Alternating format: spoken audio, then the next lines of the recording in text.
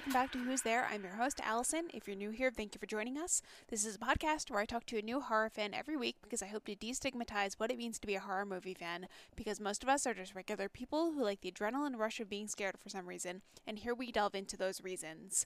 FYI, our last episode for the summer is going to be coming out on August 2nd, and we'll be on a bit of a summer break after that, but don't worry, we'll be back in the fall with some awesome interviews. Anyways, today on the show, I have a super insightful and thoughtful conversation for you with horror writer Mark Benedict. We talked about how he first fell in love with horror, why he thinks the genre speaks to so many people so deeply, and how he got into writing horror fiction. He also tells me about the cult that was started where he went to grad school, and what it was like to take a writing workshop with Paul Tremblay.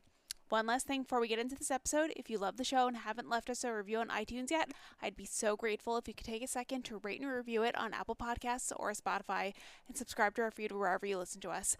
Thank you to everyone who's already left us a review. It's so appreciated, as it really helps people to find us. I think that's it, so let's get into this episode with Mark Benedict.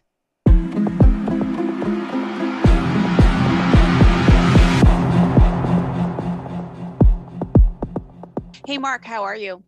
I'm pretty good. How are you, Allison? I'm good, thanks. Thanks for being here. Do you want to start by telling everyone a little bit about yourself? Sure. My name is Mark Benedict. I write short stories. Many are fantasy or horror. I've also written book and movie reviews. Michigan is home. I grew up here. It's where I currently live, but I went to grad school in New York, so I lived there for a few years as well. Awesome. So first things first, what's your favorite scary movie? This one's easy. This one I'm ready for. Rosemary's Baby. Why is that your favorite? Okay. It is firing on every friggin' cylinder. It's a great premise, great characters. It's beautiful. It's vicious. It's like the prettiest flower with the nastiest thorns. And also I'd say it's like kind of the ultimate gaslighting story. Rosemary's drugged, raped, lied to, raped by Satan. And I love all the secret scheming that's going on in the background. That makes it a really great rewatch movie. It's an awesome extra layer. And the soundtrack, Allison, it is so killer. A couple other things. It's often called a slow burn movie. And all right, the horror doesn't fully emerge until the end, but it's not a slow or quiet movie. It's drenched in mystery. The necklace, the anagram. I love the anagram. And it's actually a pacey film. It's aggressively edited. Lastly, the casual evil. The villains are friendly and polite, and they will fuck you over hardcore. It ain't personal. You're just a convenient victim. It is so unfair. And no one can save you. Not your friends, not your family. Also, P.S., your husband is in on it.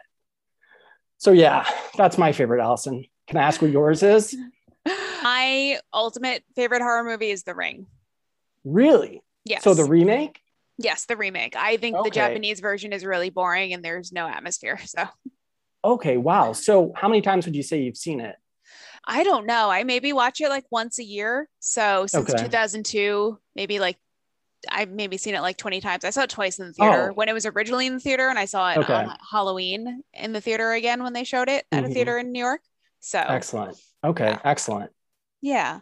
I love that your pick is Rosemary's Baby. That actually came up recently. I've only ever watched that once. I think maybe I was in college and I wasn't super into horror yet. And I'm not very analytical with film. So I don't think I understood really like the gaslighting and everything aspect of it. God. Yeah, no, my boyfriend recently was like, I don't believe you've ever watched that movie, because if you had, you would hate that movie, or like you would love it, but like also hate it. I might rewatch it soon, but I don't know. Yeah, if you connect to her, and I don't understand how anyone could not connect with her. It's such an excellent performance, and she's so like sympathetic, but like smart too. And she's really good at figuring things out. She's just one of the best characters ever and one of the best performances ever. So if you connect to her, I don't see how you could not be kind of torn up by the movie. It's so horrible. Yeah. So yeah, I don't know. Yeah, maybe I was too young. Maybe. Yeah, for sure. So tell me, how did you first fall in love with the horror genre? Well, I was a little kid in the late 70s and early 80s. I don't know. That might be considered like a sunny era to grow up in. I don't know. But holy crap, there was a dark underbelly. There was so much fear in the ether about kidnapping, molestation, child porn. It wasn't even an underbelly. It was just like the belly. So within that context, when I was 6, I saw the original Salem's Lot. It's a miniseries based on the Stephen King book. Have you ever seen it? I've never seen it, but I've heard of it. Okay, like vampires taking over a small town. And it just wrecked me. But also, I guess, fascinated me. The vampires are so friggin' sinister. But there's this other thing, the James Mason character. He's like this human. He's like the head vampire lackey. He's the lackey to the head vampire. But he's really evil, but he's essentially human. And he kind of has the aura of a kidnapper or molester. And so that made it like realer and freakier. So after that, I was like, just, terrified by, fascinated with vampires, fascinated with vampires, and, really horror in general too. And then when I was 9, Poltergeist came out and I was all over it. I saw it twice in 2 days. But it was kind of manageable. It was scary, but it was manageable. But sometime after that, maybe a year or so later, I was just like, screw manageable. And I started to watch everything. And I started to read Stephen King as well. Oh, awesome. So is he your favorite horror writer? I'm really into his early work. And I mean, I would have to think about that for a while, but there's certainly like some other kind of newer people that have come up that are really capturing my attention and doing great stuff. Who are they? Well, Karen Russell, I would say, is the main one. She wrote Vampires in the Lemon Grove, and that's just an all-time classic story collection. But also Paul Tremblay and Livia Llewellyn. And before I forget, a recent guest on your show, Jamie Bradbury. She wrote the novel The Wild Inside. Mm-hmm. I've been a big fan of hers for a long time. And yeah, I've been stalking her like online for a while and stuff.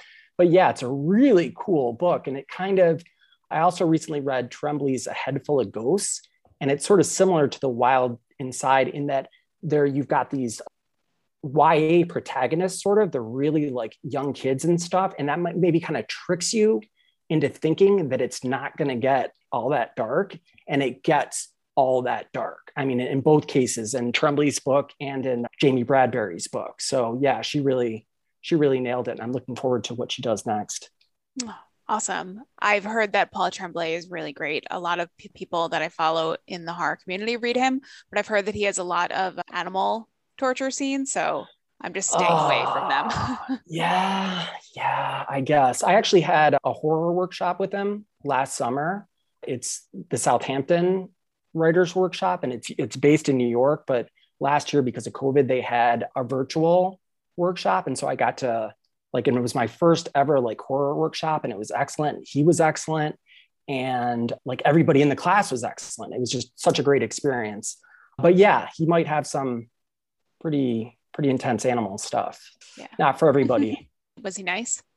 Oh yeah, totally. There's still an email chain with the class and stuff. And he's read a few of my stories that he didn't have to read. And it's just a real supportive community. We did this, me and the other students did kind of our top 5 horror films and top 5 horror novels. And that was fun. And it eventually kind of segued into our top 5 Nicolas Cage movies, which was weird, but also fun. So yeah, it was a great experience, and he's a great guy. That's very cool. Going back to Salem's Lot, I think they're remaking it, or they have remade it, and it's going to be released at some point. So maybe I'll see that. Vampires are not really my thing. That's one of the subgenres that I just have no interest in. But because it's too much, or because it just kind of grosses me out, just seeing somebody suck somebody else's blood, which is insane to say, since I watch so many other things that are so much more graphic per se. Yeah. But there's just something about drinking blood that is just it's really intimate, right? It's kind of, I don't know. It's definitely its own weird thing, but yeah, I could see it's not for everyone. Yeah. So why do you think that people who seem perfectly sane love the horror genre? That one's difficult. I'll say this: kids are drawn to forbidden stuff. At least in my day, it was always what's off limits? Let's watch that. And horror's pretty forbidden, pretty off limits. And it maybe gives you some street cred as a kid, or playground cred if you've seen some horror movies. But my question is too, why do some kids get really into it, and other kids kind of just get into it on a passing kind of, way that most kids get into just movies in general? And I don't know the answer to that either, but I guess that it especially connects to kids with divorced parents, or who are bullied or abused. I mean, the genre really speaks to unfairness. It's definitely a beacon for outsiders. And horror can be like really weirdly relieving and comforting in some ways. And I think especially if you've got, some janky stuff like that's going on in your childhood, maybe that's like it just you gravitate toward it a little more. But one reason I'm personally still into it is it rekindles that forbidden thrill, like of first watching horror as a kid. And then another reason, it's just the genre's off the rails quality. Like anything can happen. No one is safe. Your eyes aren't safe. I mean, like as the viewer, you're going to see some crazy shit. And when it works, there's just nothing like it. And it just feels like we're seeing like hidden things, like secrets of life and death. But it doesn't always work. There's got to be a cool story, cool characters, a vibe, an atmosphere. It can't just be random mayhem. I'm not into that. Like I don't need that. But again, when it works, it's just awesome. My main response though, why wouldn't seeing people love horror? The world can be like a nasty place. And I really wish it wasn't, but it is. So why shouldn't our stories reflect that? Yeah, that's a really good point. I've had people come on here and say horror makes them feel better because it just shows them how good their life is in comparison. Yeah. So yeah, for sure. yeah. So what's your favorite subgenre in horror? That's hard. I mean, I like most of them, but if I have to choose here, I'd say religion, like cults and covens and demons, but also like Christianity. It can be pretty scary too. Have you seen First Reformed? I haven't. I've never even heard of it. Oh yeah. It's A24, I think. It's kind of like horror adjacent, but it's Ethan Hawke is this tortured pastor and Amanda Seyfried is a parishioner. And it just goes gradually off the rails. And it's just such a hardcore, like final third of that movie, but it's good all the way through. Like from the very like first few minutes, you've just got this uneasy feeling and you're just like, something's not right. This is going in like a bad direction. And it just, and it definitely goes there. So, but as a disclaimer, I ain't against Christianity or anything. My only issue is when it tries to control people or when it supports like evil politicians. I don't need to name any names. They know who they are. But there's this idea, this justification, and it goes something like, well, sometimes God chooses flawed people to lead. And it's just like, yeah, right. Flawed my butt. More like fucking sinister. You've seen Midnight Mass, right? Yes. Do you remember that Bev character? She's yes. like the priest's right-hand lady. She's excellent. She's awesome. Oh, yeah. I mean, he's excellent too. But when he becomes like a literal monster and Bev's still like, well, but he's doing God's work. So whatever he does is okay. That seems like really, really on point, at least these days. But what about you? What's your favorite subgenre? I think my favorite subgenre is psychological horror and then gothic horror. Okay. What are some of those? Which ones would you put at the top of those subgenres for you? Psychological horror is definitely The Ring. And then I think with gothic horror, I think they're the others, The Woman in Black. Oh yeah. Antlers. No, Antlers wasn't gothic. It was just atmospheric. It had like that misty Pacific Northwest feel. So anything that's excellent. Like in a wet area, I'll love it. Yep. I mean, that's half of it, like always, or at least half of it, just like the atmosphere and the vibe and stuff. So yes. Who would you say are your favorite horror directors? Yeah, I'm going to cheat on this one. And I'm going to go with my two favorite up and coming horror directors. They're actually both actresses. Each wrote and directed a horror film that came out in 2020. The first is Ramala Gari. Her film is called Amulet. Have you seen that? Mm-mm. Okay. It starts as a grim drama, but it evolves into like this otherworldly freak show. It's really weird, really cool. Okay. The second one is Amy Seimetz. And her film is She Dies Tomorrow. Oh, I've seen that one. Yeah. Okay. Yeah. It's an awesomely evil premise. I'm not going to say it here. You got to watch it to find out. So yeah, Ramala Gari and Amy Seimetz. I've been practicing their names all day. I hope I'm getting them right. In any case, I'm psyched to see what they do next. And I hope they stick with horror, but whatever they do, I'll be interested to see. But they're really kicking ass with horror. So awesome. Yeah, She Dies Tomorrow was very eerie. Yeah, for sure. Yeah. An article came out in 2020 that said that horror movie fans were handling lockdown better than non-horror movie fans. Why do you think that was the case? Well, I'm in Michigan and lockdown's a really sensitive subject. There was a vicious backlash Yeah. and also a failed plot to kidnap the governor. It sounds made up when I say it, but it is not made up. So I think I'll skip this question. I probably shouldn't speculate about lockdown reactions. It might take us down a dark, ranting road. Well, you told me in your initial email that you were a graduate of Sarah Lawrence and that there was some recent real life horror there. Can you tell me that story? Oh, geez. All right. This was after I left, and I think it's a really isolated incident, and it's a great school. And what's kind of like ironic and incongruous about this story is like Sarah Lawrence is just the best campus you'd ever want to go to. It's like really woodsy. It's really friendly. It's like Hogwarts, it's like the most peaceful environment you can imagine. But somehow like there was like this semi-cult got started there. And it was like a student's father. So a female student's daughter started like kind of controlling and scamming some of her like classmates. And it got started in the dorm and he was kind of living there. And like Sarah Lawrence found out about it, but there wasn't really anything they could do about it because, he was the father of a student. Like it was just like their hands were tied on that level. And I'm sure there was nothing they would have liked more to give him the boot, but it was just like there wasn't much he could do. So that was years ago. And I guess, but it's been in the news lately. There's like a trial, I think. And it's really, really weird, unfortunate. And it's kind of fascinating because of this incongruity, like I said, like, because it's the last place you expect weird, scary stuff. Like Sarah Lawrence is such like a welcoming place, but I guess evil can take root anywhere. So, yep. Yeah. Wow.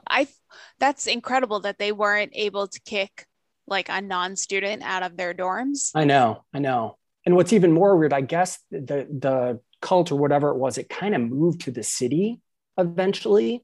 And they were like, the police knew about them, but the police couldn't really do anything either because everyone was of age, and like parents tried to intervene, parents of some of these kids who got involved. And it was just like, they're limited because everyone's of age and they're acting, I guess, with consent or something. So really too bad. Yeah. Wow. That's a really interesting story. I'm going to have to go Google that when we get off here. But speaking of cults, and you like cult movies and religious movies. Have you seen the movie Red State? No, but I've actually heard it discussed on your podcast, and it seems like it's divisive. Not many people have actually seen it because I don't think it got like a huge release in 2010 or 11. So if you can find it online, I would definitely watch it. It's good. I think my girlfriend has seen it actually. Yeah. So but she's like the only one. That's the only way I know about it. It's like she's mentioned it. Did you like it? Oh, I loved it. I saw it at a screening at Radio City back in 2011 with the whole cast there. So, awesome. And Kevin Smith. So that was a lot of fun. I got a copy of the DVD off eBay because they don't make it anymore a couple of years ago. So I had to pay like $30 for it, but it was worth it. Oh, okay. I'm writing it down. Yeah. Okay. Awesome. All right. Yeah. So have the events at Sarah Lawrence, have they ever inspired any of your writing? Yeah, actually, I have two stories, not those specific events, but I had two stories in my graduate thesis that actually took place on the campus. And so on that basis, but not those specific stories, I've got like a cult story or two, but I wrote them kind of prior to, and I've got like some religious stuff too. Nothing that explicitly was inspired by that. That's a great question though. Yeah. How did you get into horror writing?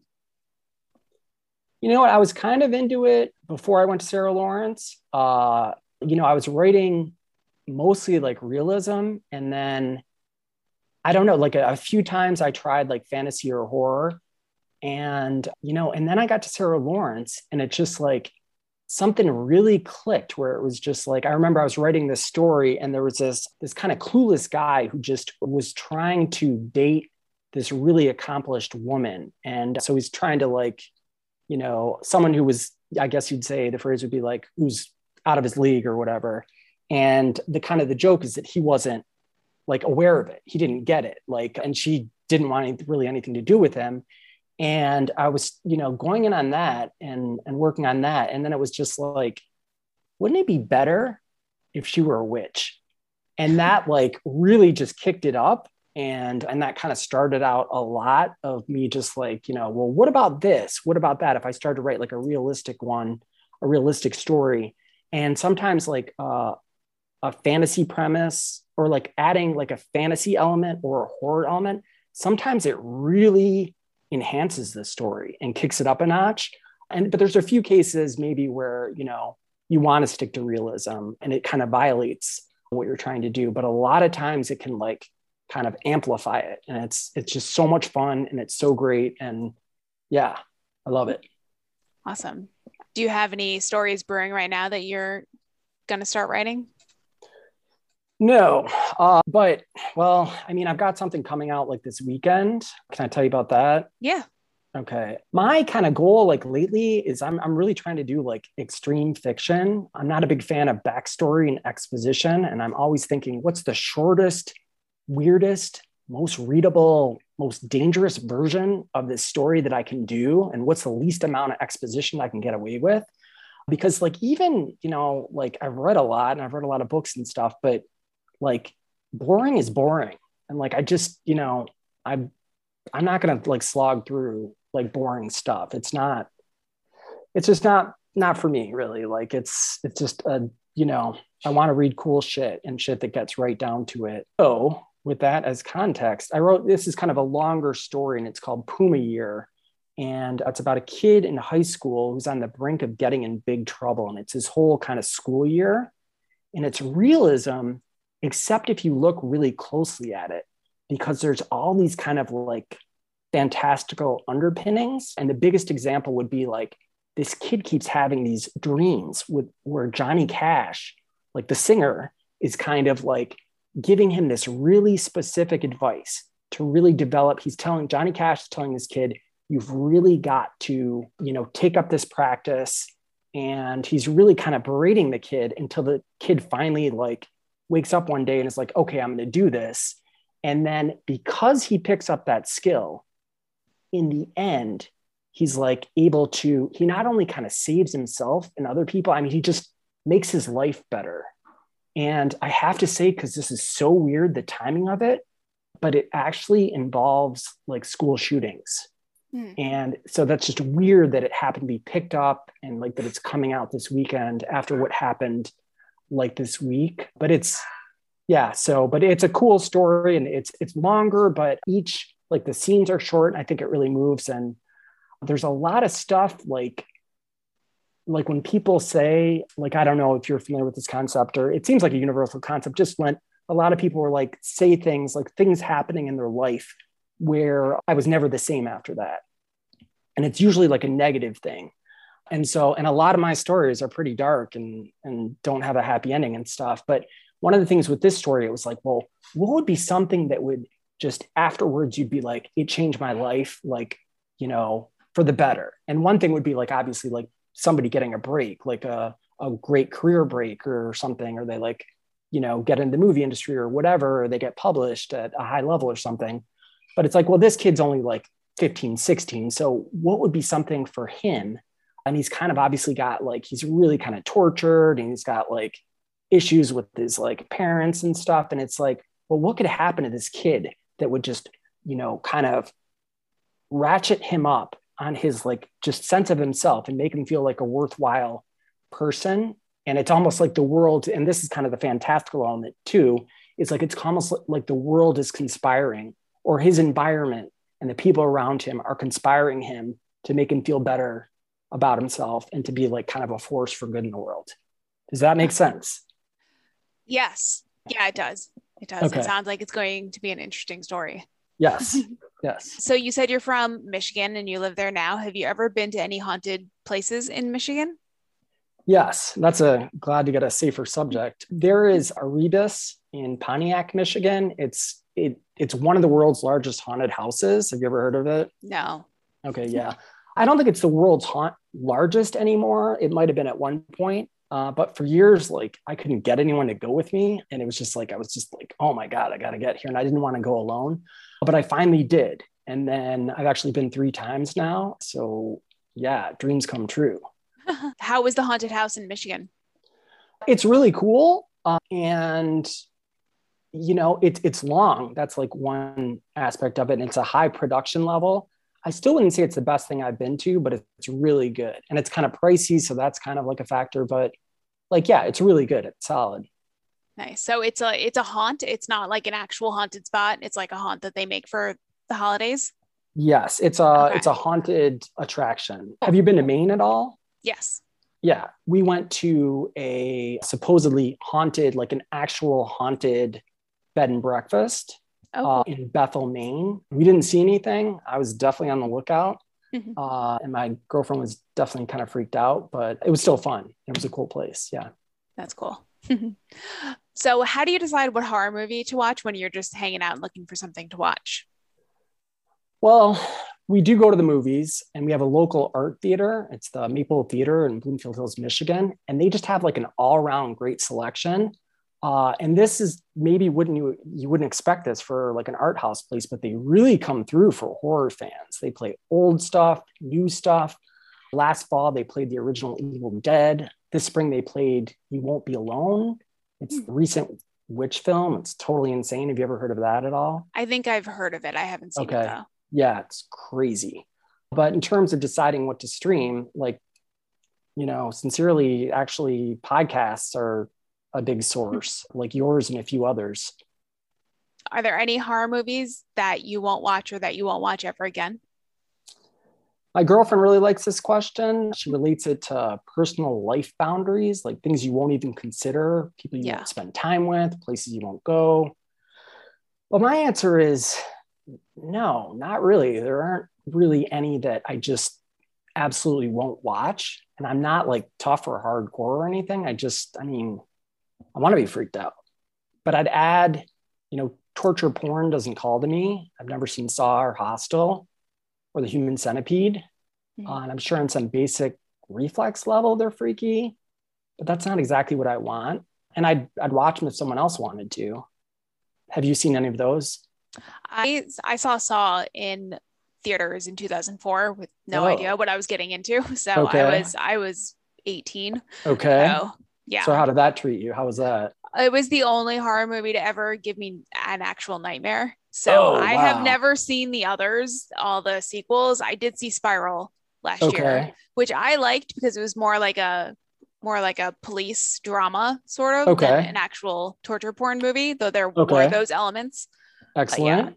yeah. Okay. So you're kind of recommending them, right? Like you would say, I would watch the first Saw. I also hear okay. that maybe the second and the third one are also good story wise. Okay. Then I hear they just go off the rails kind of. I think there are like Okay. 7 or 8 of them. I'm not sure, but Have you seen Cannibal Holocaust? I have not. No, because there's like Okay. actual like animal harm in those. So Yeah.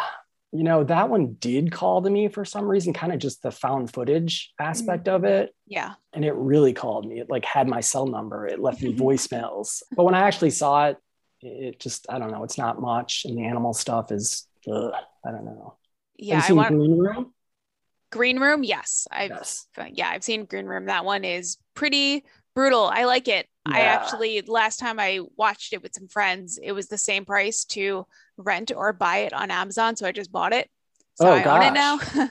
Wow. But How many times have you watched it? no, I've only watched it the original time I saw it and that time when I bought it. So I've never Yeah. watched it again. I've actually only watched it like once. It's a gory, bloody Yeah. gut bucket movie, but it's like on the side of the punk band, like the main characters. We're really connected to them, to their fear and their desperation. Yeah. And that's like what makes horror so empathetically intense. And I'm not sure one reason I've held out on some of these other movies is, especially like Human Centipede, is I feel like it's not going to really be there, like that kind of human factor. Mhm. But I don't know. It's not, maybe like I'll definitely check out Saw now, which I wasn't avoiding. It just Mhm. never really came up, and it didn't really call to me. So, Yeah, if but you could now, handle Cannibal Holocaust, I think Saw will be fine for you. okay, yeah, So I don't know. It's like a low budget horror movie that just like started a whole trend. So I think yeah, I think it's worth watching, just the first one at okay, least. cool. Yeah. I actually rewatched it last year before I went to go see Spiral, and it was the first time I had rewatched it since I'd seen it in theaters, and it wasn't as bad as I had remembered it. Okay. So, Okay. yeah, for what it's worth. Excellent. Have you ever had any noteworthy experiences seeing a horror movie in theaters? Actually, Allison, I have four, Okay. but we can like speed round it. So I'm going to do it by year, and here goes. Okay. Okay. So 1985, I saw the werewolf movie Silver Bullet. It was my first R-rated horror movie in the theater. I saw it by myself. I was under 17. I was way under 17. Somehow, I don't remember how, but I got my mom to buy my ticket. Thanks, Mom. And then FYI, Silver Bullet, it's kind of like an after school special with a werewolf subplot, but like in a cool way. Okay, done. Next, 1995, I saw the original Halloween in Professor Eberwein's film class at Oakland University. It was like this amphitheater classroom. It was a big screen, good sound. And I guess I'd never really seen Halloween, and maybe I'd been dismissive of slasher movies. I don't know. But holy crap, I got wised up real quick. The music, the tracking shots. All right, next. 2005, I watched Psycho at a theater in Ann Arbor. It's a big college town. It was mostly a student audience. And they were really laughing at the film's datedness. Like just, you know, it was just, they were laughing in every scene until the shower scene. Then they got real quiet. And it was sort of like the movie got revenge on them for not taking it seriously. All right, last one, 2018. I saw Hereditary during its original release. And there wasn't anything special about the showing. It just messed me up. I was like, what the F did I just watch? So yeah, so that was like a big one recently. Do you have a story about seeing Hereditary? I feel like you maybe referenced once or twice about like a bad date with Hereditary or something. If it's okay to ask about it. I will always remember sitting in the theater watching Hereditary, and I will always remember the audience freaking out when she is coming into focus in the corner of the ceiling. Oh, God. Spoiler. And it always gets me. I've watched it a couple times at home by myself, and it's like I just don't see her at first. But yeah, that was like, I think it was like my fourth and final date with somebody. Okay. I didn't know it was going badly. And then we just like ended the date really quickly. And maybe was the person just kind of like upset, or I don't know. I'm not really sure. I never spoke to him again, but at least I got to see Hereditary in theaters. So yeah, for sure. I win. For sure. So what has been your favorite horror movie that you've seen so far in 2022? Yeah, I don't know for this year. I need to see more. But last year, if I can do last year, it might be Lamb. Have you seen that? Yeah, that was insane. That was a weird movie. Totally. Yeah. But I saw it in the theater, and it was like, yeah, it was cool to see it in the theater. And it kind of stuck with me. Yeah, definitely. On the flip side of that, what horror movie are you most looking forward to seeing in 2022 and the rest of 2022? Nope. And Disappointment Boulevard. Oh, I haven't heard much about Disappointment Boulevard. Well, that's the Ari Aster, right? Oh, okay. Is it? Okay. Yeah. Okay, cool. And if you want, I've been thinking, like, if you want to go down like a Midsummer tangent that kind of relates back to one of your episodes, I've been thinking about that. So one of my favorite episodes of yours was with Whitney Stutes from Bloody Good Horror. Yep. And everything she said was excellent. One thing that really stood out was her take on Midsummer. She felt slightly let down because it was good, but not great.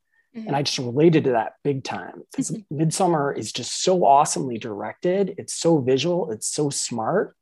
So it feels kind of ungrateful to criticize it, but just some of it is not smart. There's like so much that doesn't track. Like what?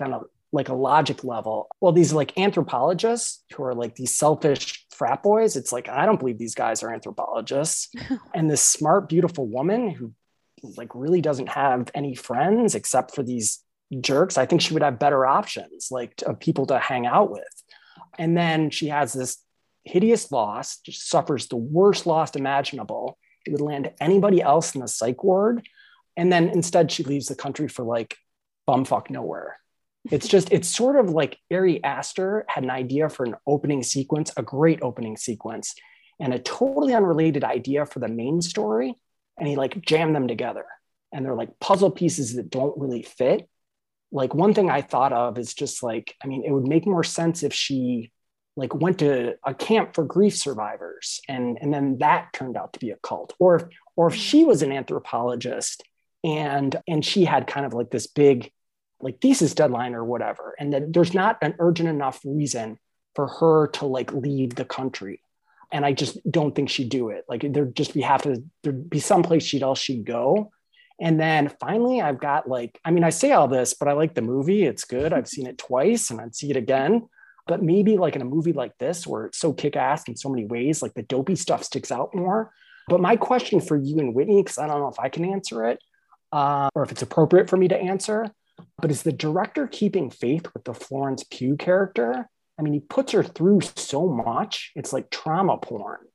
It's like Rosemary's Baby. Rosemary's Baby, that movie is really rough for, Rosemary, but it's almost like Midsummer is like this, it like starts Rosemary's Baby with this horrible trauma and then, builds up to more horrible trauma. Whereas like Rosemary's Baby is just like, she starts out and she's pretty good and there's some lightness to it and it gradually gets there. So it's kind of like double hitting Florence Pugh. And I don't know, it's a lot. And it's like, what tops? There's nothing that tops that. It's kind of like a structural thing too, because nothing really tops the opening sequence. Like that's the worst thing that could happen to her or anybody. It's like, that's it. So it's kind of like, where do you go from there? And then I don't know. So it's like, no matter what happens in the rest of it, it's like, it's not going to be as bad as that. So, Well, I mean, what do you think about it? I think she goes to Sweden because she's running away and because she Okay. doesn't have anyone else. So she is just sticking by her boyfriend, who clearly does not give a shit about her Yeah. because she is just so grief stricken. And I don't know, losing your family in like a joint suicide is probably like this worst thing that could ever happen to you, but also joining a death cult might be up there too. Because Okay. eventually she's going to turn whatever the age was and then have to kill Yes. herself. Yep. So like good for her, but like she's in a cult. So I would say though too, like totally respectfully, but I guess like there's a couple things. It's just like she's, like Florence Pugh is kind of like, a beautiful actress, or whatever. And it's like, it's almost like they needed to like make her a little bit more dowdy, or they need to like, I don't know, like, or get a different actress. As great as she in, because it's definitely like right away, these guys are complaining about her and that she's just this like drag on their lives and stuff. And that doesn't track with like the way she is, like, because she's obviously like a caring, smart person who like is kind of conventionally beautiful. So that's another thing that doesn't quite track for me. And then like by the time that we get to like the death cult thing, it's like Midsummer is a life or death movie. And so it's weird that the one person we're connected to, the one person who seems like a really good person, our main character, she's the only one who's not in mortal danger. And so then, and it's like, I don't give a fuck about these frat boys, like, or anthropologists or whatever they are or whatever. So abstractly, it's like, okay, she's like, it's abstractly, the ending has like this punch of like, oh, like they got her. And she's kind of like, the irony of like, she's trading one crappy, community for another. And it is horrible, but since it's like a life or death movie, it's kind of, I get that it's like, operating maybe on a deeper level or trying to, but it's kind of weird. It's definitely something to watch, and I'll watch it anytime, but it's after 2.5 hours, it's a little like curious that it doesn't quite go into fourth gear for me. Like, it's like, I don't care about those other guys. Let's kill them, whenever. And she's the one I care about, and it's horrible, but she's alive in the last scene, or whatever. yeah, what you were saying about her character not tracking because she's smart and caring and beautiful, it doesn't mean that just because she's those things that she doesn't have terrible self-esteem. Yes, I So know. that is probably why she was with her, douchebag boyfriend and his Yeah, yeah, douchey yeah. friends.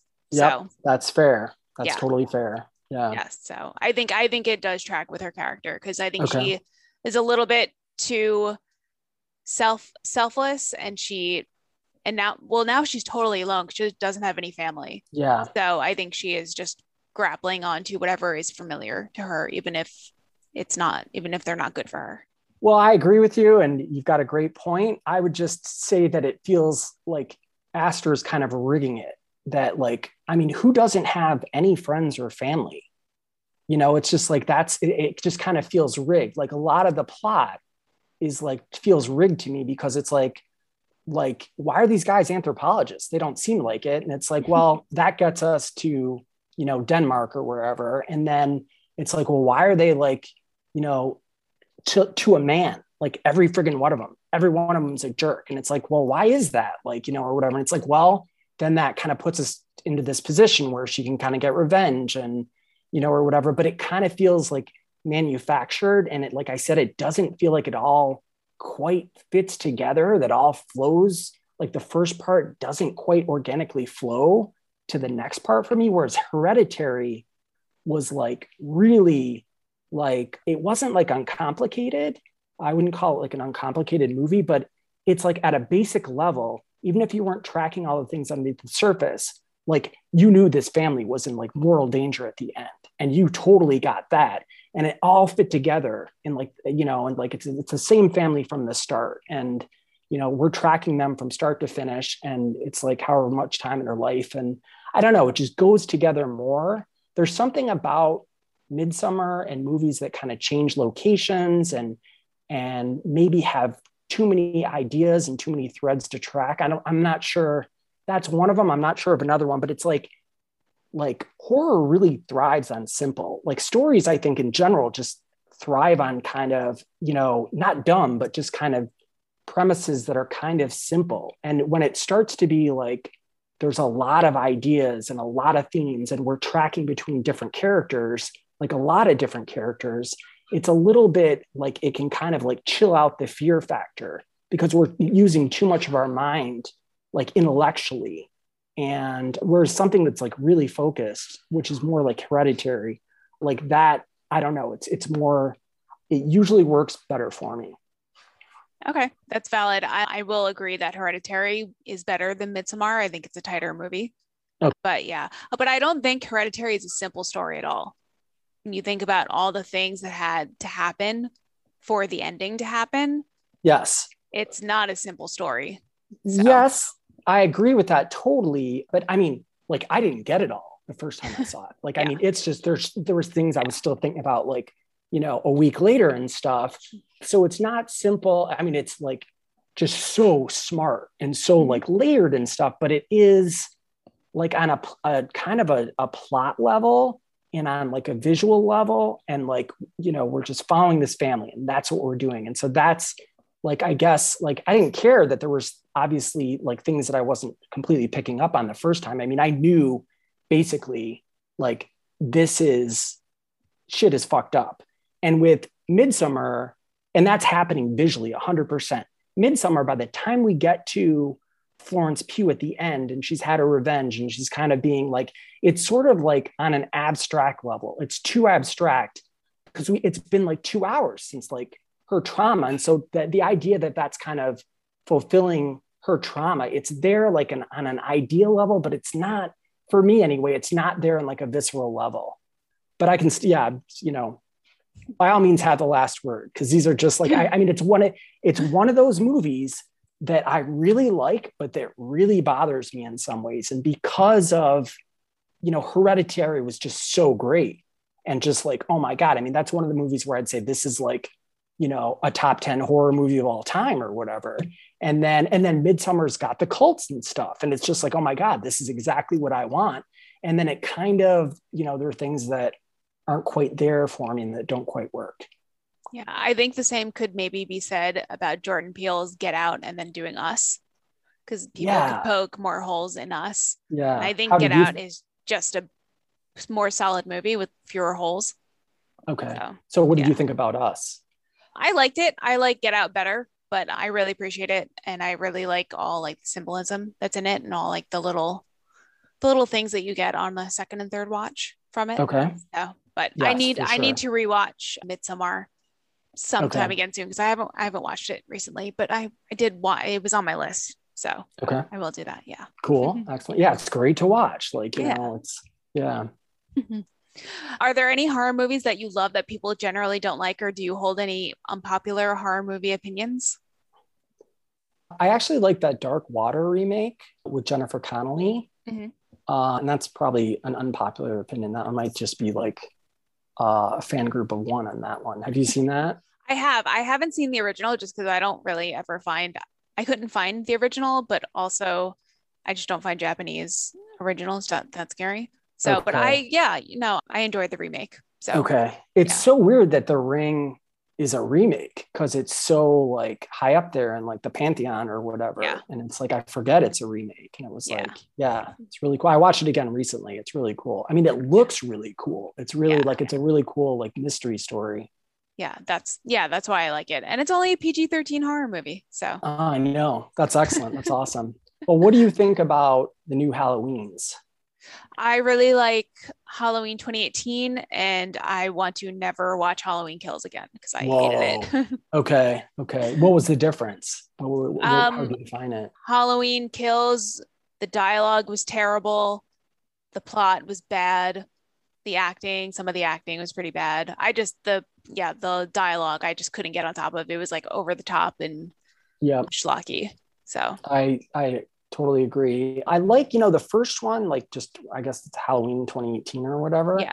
It's definitely like it's better produced than a lot of the other sequels. And it's Mhm. like kind of a kick, Yeah. but I don't know, like these like legacy sequels, I guess you'd call them, where like the Mhm. stars return decades later. It's sort of like a band reuniting to play their greatest hits. Yeah. And there's something, I don't know. And it's just like, why can't it be like Labor Day afternoon? And like Lori breaks into the mental ward and she kills Michael before he can escape. And maybe there's a picnic at the end and he flies some kites and stuff. I, I mean, I'm I, half serious. I mean, that would be new and it wouldn't be a retread. I guess like I just feel like when they do that, it's like you have to have like a great idea. Like you can't start with like, oh, we could make a Halloween sequel. You should start with like, oh, we have a great idea. And I don't know. Yeah. But I mean, that's kind of the downside of a franchise fandom sometimes is that the writers are scared of like pissing off fans and stuff. And that kind of sucks because horror should be about surprise. It's the last genre I want to be like safe and predictable. So I don't know. But I mean, I'm there. I'm like gonna watch the third one, and even the second one, which I totally agree with you on. We actually got free passes to see it, and the theater just people were really jacked. There was like a guy who came in a Michael Myers outfit and stuff. It was like a preview screening, and it was fun. It was certainly fun to be there, and it wasn't. And I guess my expectations were so shot. They weren't totally shot, but they were a little bit. After I saw the Halloween 2018, I was a little like, okay, like this isn't quite, what I want. It's not really new or whatever. So I went into like the second one not really expecting much. And yeah, you're exactly right about it. And it's just kind of like treading water and killing time. And I don't know, but I'll see the third one for yeah. sure. Yeah. A lot of people call Halloween Kills filler because they just had to get to do That's Halloween excellent. 2018 and Halloween Yep. Ends. So, Yep. yeah. Perfect. Yeah. Yeah. Yeah. If you could remake one horror movie, which one would it be? Well, I mean, speaking of the ring and the dark water and stuff, like I feel like sometimes those foreign movies, like when they remake them, that like turns out really well. So I don't know. Have you heard of Hatching? Have you seen Hatching? Yeah, I just watched that this weekend. Okay. Like I didn't think it was great, but I think it's like a cool kind of premise. And I think even if you like took it from Finland to like America, Mhm. you wouldn't lose anything. You wouldn't lose anything in the translation. So I don't know. Might be kind of cool. Yeah. Did you like it? Yeah, I did like it. I wasn't sure I got all of the metaphor at first. I pretty much Yeah. did. Yeah. But yeah, it was cool. There was some good body horror in it. So, which I'm getting used to because I've never really been a fan of that. Okay. So, but the more I watch it, the more I don't want to say desensitized, but desensitized I get to it. And Okay. it's all fake. So that's just Yeah. Yeah. what I Yeah. have to tell myself. Sure. Sure. So Okay. Good. yeah, I don't know if I'm going to be able to handle David Cronenberg's Oh uh yeah. new movie because I hear that Yep. people at film festivals were walking out of it. Yep. But yeah, we'll see, I guess. Before I forget, speaking of that, so like maybe a week or so ago, we've been listening to a lot of your podcasts. and we were kind of like hunting around, scrolling around for something to watch. And on like Hulu, and they had Titan. And so my girlfriend was like, oh, this is the one with the car and stuff, because she'd heard you and your guests like referencing it and stuff. And she's like, well, it's directed by a woman, so like, let's check it out or whatever. And it was just, I thought we were going to have to stop it. And I offered to stop it. And she, you know, she got through it and she didn't want to stop it. But that's like the only time. She kind of hid her eyes at some points, but that's like the only movie where I didn't hide my eyes, but I did actually kind of put my hand up for a second, because it was just so like clinically like horrific. Yeah, that's an intense movie. I also watched that one. I guess it was technically a date, though I think we knew we were just going to be friends. But yeah, we couldn't find it in theater, so he illegally downloaded it, and we watched it, and he was like, what are we watching? Okay. I was like, not a horror, sorry, not a horror guy. No, he likes horror, but he like, I mean, Titan is a lot even for horror fans. Yep. So, but have you seen Martyrs? Yes, I've seen. I watched Martyrs a couple of months ago. Okay, how do you like that one? I'm glad I saw it. I don't ever want to see it again. And yeah, the ending is just pretty horrific. Not the worst thing I've ever seen. Okay. But yeah, I would say the sadness is the worst thing I've ever seen, but I hear some people say that it's not that bad. Okay. So I don't know. Yeah, I've heard about that one. Yeah, it just came on Shudder. So it's a Taiwanese horror film. Okay. All right. And it's known as like one of the bloodiest, goriest, brutalist films ever made. So, God. Yeah. And there's also a lot of sexual violence. So you might want to warn your girlfriend before you let her watch that. Yeah. You know what? I watched Martyrs like just on my own. Yeah. And like, you know, I'm not going to, you know, just make her watch everything. She's not like a horror fan, but she like, there are exceptions. She liked the Descent and she liked the Revenge movie. And Alien. She likes Alien. Yep. Nice. So, but yeah, I try not to push horror too much. Yeah, that's not going to be for her then. So. Yeah, maybe not. Okay, well, my last question is, if you had to spend quarantine with one horror villain, who would it be? I don't really have a great answer for that. So I'll just say this. I was so glad to be stuck in lockdown with awesome podcasts like yours. It was just really a lifeline for me. And I know I'm not the only one. So you're doing God's work, Allison, or the devils or pagan goddesses, whatever applies. I don't know. In any case, thanks so much. And please keep it up. Oh, that's so nice of you to say. Thank you so much. And thank you so much for being here and chatting with me. This was so much fun. Do you want to tell everyone where they can find you and your stories online? Yeah, for sure. I have a new website, actually. It's just markbenedict.net. Awesome. Well, I will leave a link to that in the show notes. Excellent. Thanks so much. Yeah, thank you. I will talk to you soon. That's it for this week's episode of Who's There. I hope you enjoyed my conversation with Mark Benedict, and thanks again to Mark for coming on. I'll leave links to his website and the short story that he recently had published in the show notes. You can follow us on Twitter at Who's There Pod. We're on Instagram at Who's There Podcast. And if you have any questions, comments, concerns, horror movie recommendations, or you'd like to be a guest, shoot us an email at who'stherepc@gmail.com. Until next time, stay scary and get vaccinated.